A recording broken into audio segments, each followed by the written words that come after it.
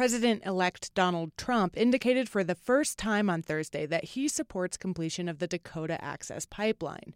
Protesters have been camped out at the construction site in North Dakota for months, and now winter has arrived, dumping almost 2 feet of snow on the encampment this past week. The 2-day deluge drove out some of the fairer weather protesters, but most are gearing up to stay. All are waiting to see what happens on Monday, the deadline set by the Army Corps of Engineers for protesters to leave federal land.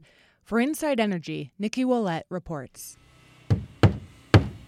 Kuze Baloo is hurrying to finish wrapping insulation around a wooden structure, like a little box house, at the Oceti-Shikoe camp near the Standing Rock Reservation. It's essentially a glorified tent with a lot less chance of caving into snow. Baloo is from Ohio. He's a member of the Pokagon Band of Potawatomi Indians. That's about all people need out here, though. We could go for comfort, but that's not why we're here, right? Baloo is one of a few thousand people committed to this ongoing protest against the Dakota Access Pipeline. They're living in 3 camps along the banks of the Cannonball River, and that has authorities worried. The Oceti-Shikoe camp is the only one on federal land, where authorities say campers are illegally trespassing.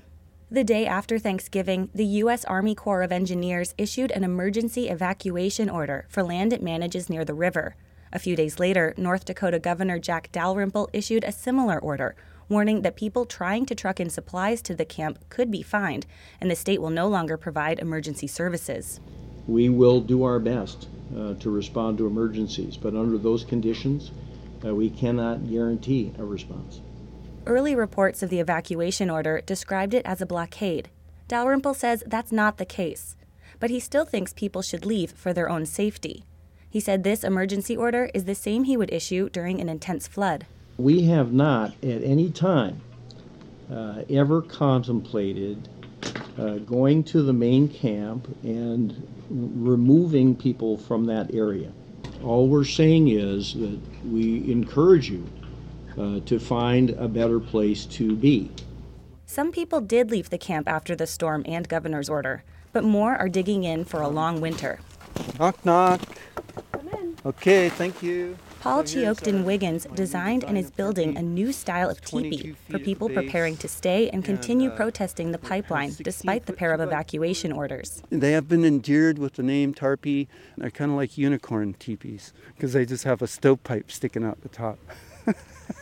Wiggins is from the Saanich tribe in Washington state. He says he came up with the design after his first trip to Standing Rock in September. And then I looked at the teepees and I was walking around. I was like, that's it. It's the structure. It's perfect shape for the environment. He started a GoFundMe site and raised enough money to build 80.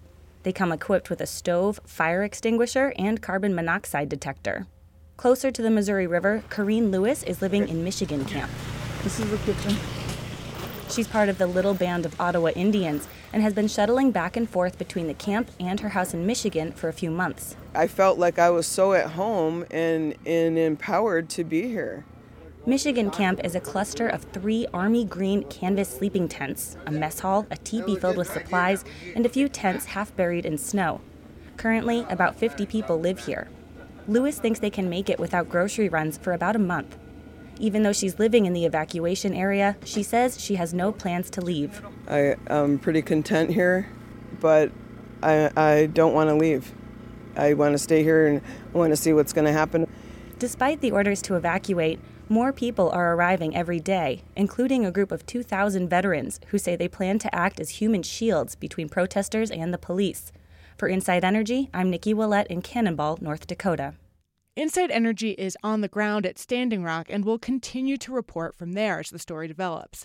Find more of our ongoing coverage at our website, insideenergy.org.